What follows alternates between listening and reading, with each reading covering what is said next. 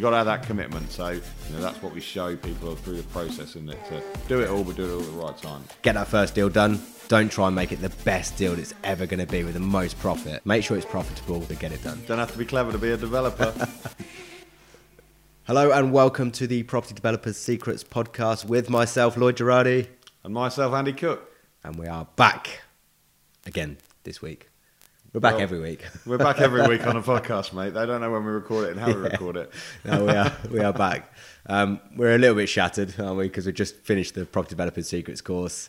So this is the Monday after the weekend before. Yeah. And we're drained. We're absolutely drained. We throw so much into that weekend.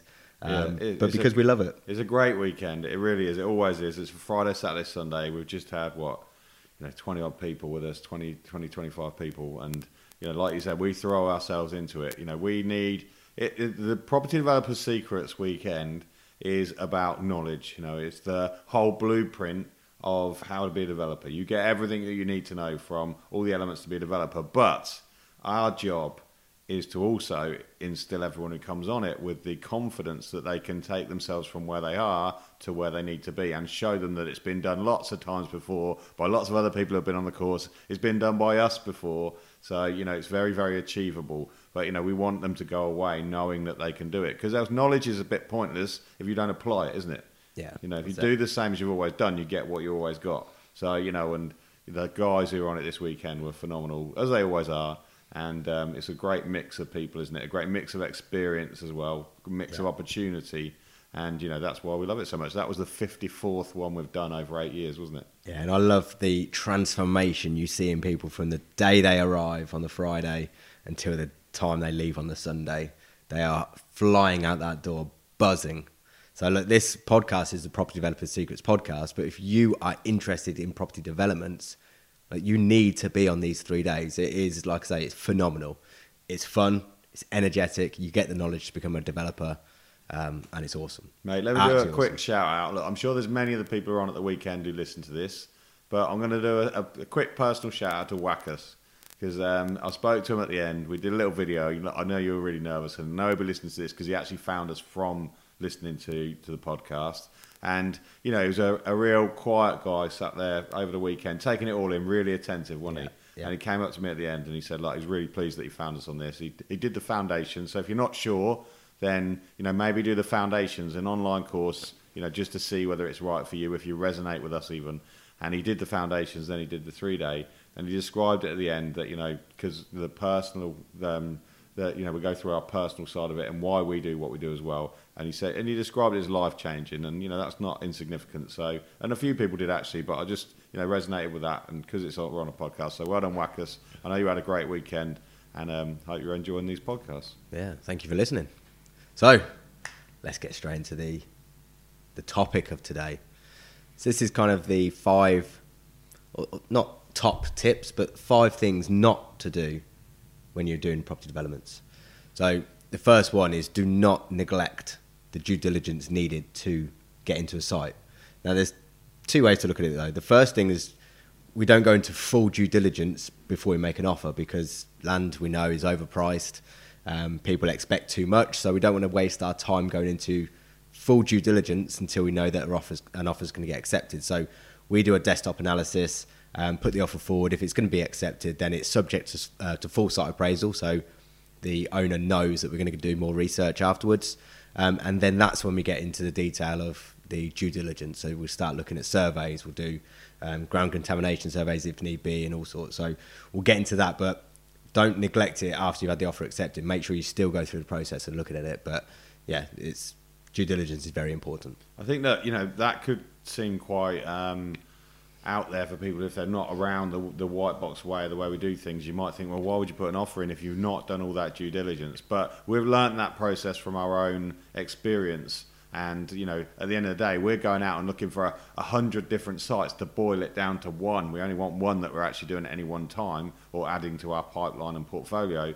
So, there's 2 things that to find out all the information for every site, there's 2 things it's going to take. It's going to take a lot of money and it's going to take a lot of time. So money is going to be on the surveys and the things the reports we have to get to find out all the information, and time is waiting for those reports back and builders waiting for your builders to come and quote you and all those kind of things. That could take you months. It could take you 2 or 3 months to get all that information and cost you, 5, 10, 15,000 pounds. So we can't do that on every site. We're only just going to put an offer on.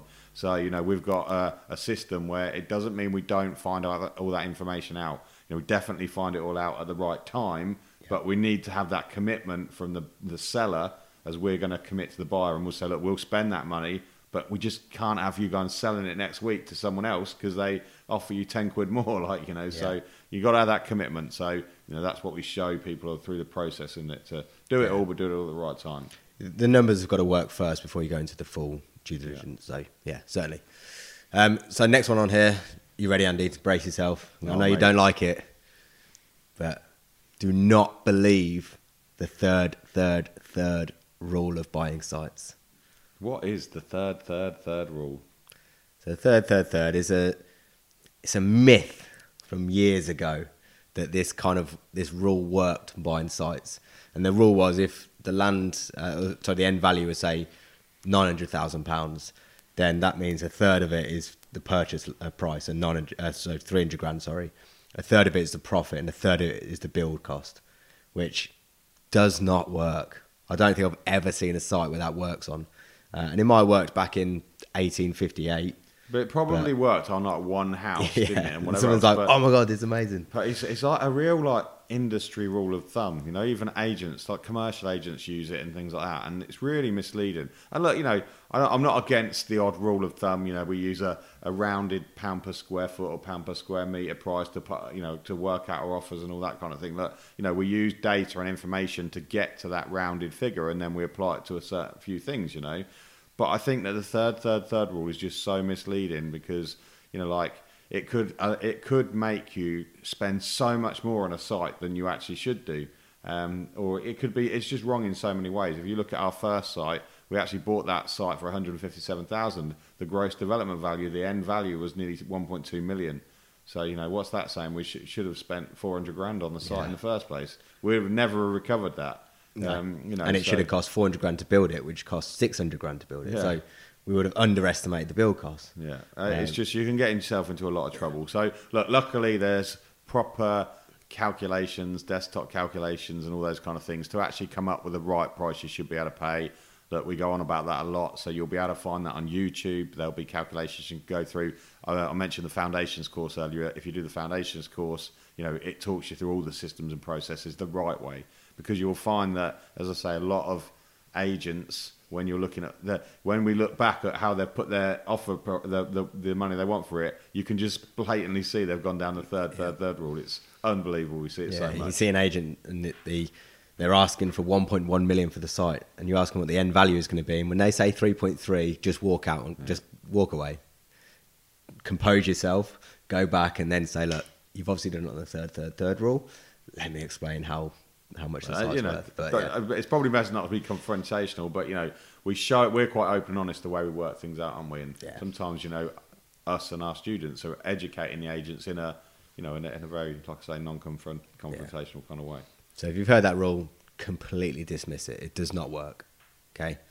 The next one on here is an interesting one on the board. So we've had it written up for us to say kind of the 5 points. It says hiding behind the curtain, so we just had to check what that meant. Jack, what does hiding behind the curtain mean? In development terms, you've written those up as 5 development points that people shouldn't be doing, and hiding behind the curtain. Come on, look, come over here. Look, this is Jack. He's our marketing assistant. He's putting this stuff together. Look, you can say hello on there, so you can explain on my mic what you mean by hiding behind the curtain. The use of social media, you need to tell people what you need to be doing, so then other people will know, so you could, it'll be improving on the future and stuff. So yeah. Okay, well done. Thank you very much. Now, okay, so you should bit of bants, yeah. He's all right. He's just been on a 3.5 week holiday. Yeah, he's a legend. So, he needs to. Who signed that off? There actually, was 2 holidays. I don't know who signed it off. It wasn't me, that's for sure. It wasn't me. So yeah. He needs a bit of knocking back into shape. So anyway, hiding behind the curtain. So basically, tell everyone what you do. Don't, start your development journey and try and hide away and, you know, be scared of talking to people about it, maybe a bit of imposter syndrome and all that kind of thing, because, you know, activity creates opportunity. The more people you go out and speak to, the luckier you get, funnily enough, isn't it? Yeah. Because people will start to understand how, you know, your journey could even be congruent with their journey and how you can help each other. So you've got to get it out there and start telling people, haven't you? Yeah, and I think join specific groups on like Facebook groups. I'm sure there's LinkedIn groups, things like that. But joining those kind of groups, like we have the Property Developers Secrets Facebook group, which is about 20,000 people, 22,000 people on there. So if you are looking for land, just put a message on there to say, I'm looking for land, anyone got anything available? Like out of 22,000 people, I'm sure someone will have a link or something for what you're after. So we've raised money from there before, obviously by sharing what we do on a daily basis, sharing kind of the projects we're working on is building up the credibility of who we are and what we do. When we ask for money, then people that we've never met before just turn around and say, yeah, look, I'd be interested in lending some money for your projects and things. So if you don't ask, you don't get, but you've got to put it out on social media. But don't just wait until you need, let's say, a site to put a message on there. Start doing the sort of posting beforehand so people get to know who you are. One thing I'd suggest that people do is actually respond and answer other people's comments and start just giving a bit of content, a bit of feedback to other people. And then when it's time for you to find a site or find money, then people get to know who you are already. And then, yeah, they've built up that trust element with you. Yeah, exactly. Like, you know, as a bit of a like business terms analogy, you know, that people say, don't they? The last thing you want to do is go for an overdraft in your business bank account when you need the overdraft for your business bank account because you've got no bloody money at that time. Yeah. So they're not likely to give you it. Whereas if you go for an overdraft when you don't need it and you've got loads of cash reserves in your bank, they'll throw money at you, won't they? So set it up in times when you don't need it for times when you do need it. So like you just said there, you know, be active in the groups, answering other people's questions. You don't need anything at that point. Then when it comes to time when you need to borrow money or you need something back from the group, the law of reciprocity, you're going to get it coming back in folds, aren't you? Yeah, absolutely. You've got to go on a few dates before you mate. We won't go to the next version of that. We won't. It gets quite crude. We won't. Awesome. The next one there is waiting for the perfect opportunity. So don't wait for the unicorn, or don't try and find the unicorn. Yeah, look, everything's about momentum, isn't it? So development is no different. Development is all about momentum. You know, to get, you know, I use the analogy sometimes that it's if you get on a bike and you've got to get it moving, it takes 80% of the energy just to get the bike actually moving at all, and then 20% of the energy is actually then when you've got it moving, it only takes 20% of the energy to keep it moving or even to gain speed. So you have to get momentum. Momentum is a big thing. And if you put too many constraints against finding your first site, you know, you won't find it. If you want something which is an off-market deal, you sent a letter to somebody because they weren't even thinking about selling it so you could get it for the cheapest price, and then you want to get planning on it to make it the best planning uplift you can get, and then you're going to get the most economical build team on it, so you're going to run them and, you know, get all the subbies in, and then you're going to sell it off plan and do all this and do all that. If everything's going to be the golden deal, you know, there's a reason why, you know, you just won't find it because you'll turn everything down along in the way because you're waiting for the next best thing. Whereas actually, you know, like the first deal you're going to do is probably going to be the hardest because you've never borrowed money before, you've never got development finance, you maybe got struggling with your track record a little bit. So just getting a first deal done solves a lot of those issues. So sometimes just getting something with planning and then getting the planning uplift one next time when you've already got something on the ground, isn't it? Yeah, the first deal you ever do is going to be the hardest deal you do, purely because you've never done it before. So you're going to be quite second guessing what you're doing. You're going to be sort of thinking, well, what's the next step? What do I do? So it's hardest in that sense. Not hardest because it's the toughest one you do. It's just hardest because you're not kind of sure of what's next. Okay, so the first deal we ever did is actually one of our best deals because it got it started. So what we mean by that is just do a deal, but do it so that the figures are right. Don't just do it for the sake of doing a deal. But don't try and wait, like I say, for the perfect moment, for that perfect site, that perfect unicorn deal. Because if you do, you're never going to get started. So just, don't overthink it. but make sure the figures are right and go with it. Like, there will be problems on that site, but it's how you solve those problems that are going to get you through the deal. And then once you've done it, you've got your track record, you've got your credibility, you've got investors potentially that you've proven that you can do developments with, and you'll give them money back, and then they're going to invest again. And people will always kind of see what you do first and then invest later as well. So you probably have a load of people that watch your first deal and then give you some money for the second site. So look, get that first deal done. Don't try and make it the best deal it's ever going to be with the most profit. Make sure it's profitable, but get it done. Okay? And then the last one here is just don't go too big too soon. So don't try and make, following on from that, making the best deal, like you're going to make £1 million profit on the first deal. Okay? It's not an overnight success. You've got to work up to deals like that. So one thing we recommend is your kind of unit size per deal for a development is between 4 to 10 units. For a new build, that's reasonable. And you can do that for your first deal. Some lenders will want to see a bit more track record and maybe see that you've done that kind of size before, but it doesn't mean it's impossible, because you can joint venture with potentially a building team that have done that development before, or joint venture with someone that's done that size of developments before as well. But 4 to 10, they've got their benefits, especially from the trade side, which, you can probably touch on the efficiency of trades in a site between 4 and 10 units.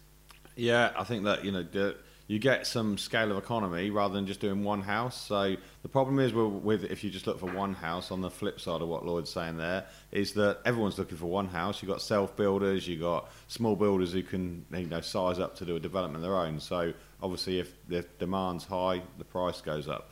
So, to get over that and get to maybe 3 or 4 houses plus, then you get some scale of economy in that. And, the costs, the abnormal cost of a site gets split between 3 or 4 houses at the back end of it, instead of just, the one if you're only building one house. The only caveat I'd say to that is maybe that, we just talked about momentum there, is that sometimes, people to jump in on like a permitted right commercial conversion, like 2 shops above in a town centre or something, or two flats above a shop, where you don't have to go through the planning process. It's perhaps more affordable. It's obviously not going to get self-builders and all that looking at it. So, that's a way you can perhaps cycle a bit of momentum right from the start, isn't it? But other than that, sort of up to 10, probably 3 or 4 is the lower end, and just get your journey started. Yeah. And from the trade side, from kind of the builders, or not builders going in there, but like your electricians and things, if you've got one house, then cycling wise, once they've done first fix, they're off site, and then they're working for some other builder that's got maybe 4 or 5 units on there, which they've got more time. When you're ready for second fix, the electrician's not coming back for a long time, are they? So it can be difficult if you lose control of people on site. So if you've got more, you can do first and second fixes on there. So awesome. So look, there's 5 tips of not what to do. Yeah, you get what I mean. There's 5 tips on. I can't even still say it. I've lost it. Anyway, thanks for listening. Don't have to be clever to be a developer.